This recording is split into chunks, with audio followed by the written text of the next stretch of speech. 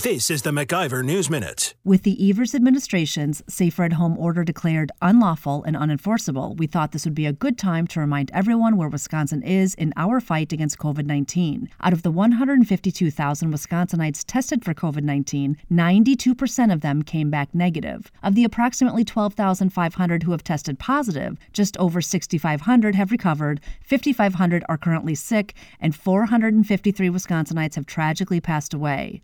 Of the 5,500 currently sick, only 361, or 6.5%, are hospitalized statewide, and just 129, or 2.33%, are currently in an ICU setting. While we do not want to minimize any loss of life, just 361 hospitalized is a far cry from what we were told would happen. Everyone would get sick, and we would all end up in the hospital hooked up to machines. To see all of the COVID-19 stats, visit MacIverInstitute.com. For the MacIver News Minute, I'm Jen Healy. For more free market news, log on to MacIverInstitute.com.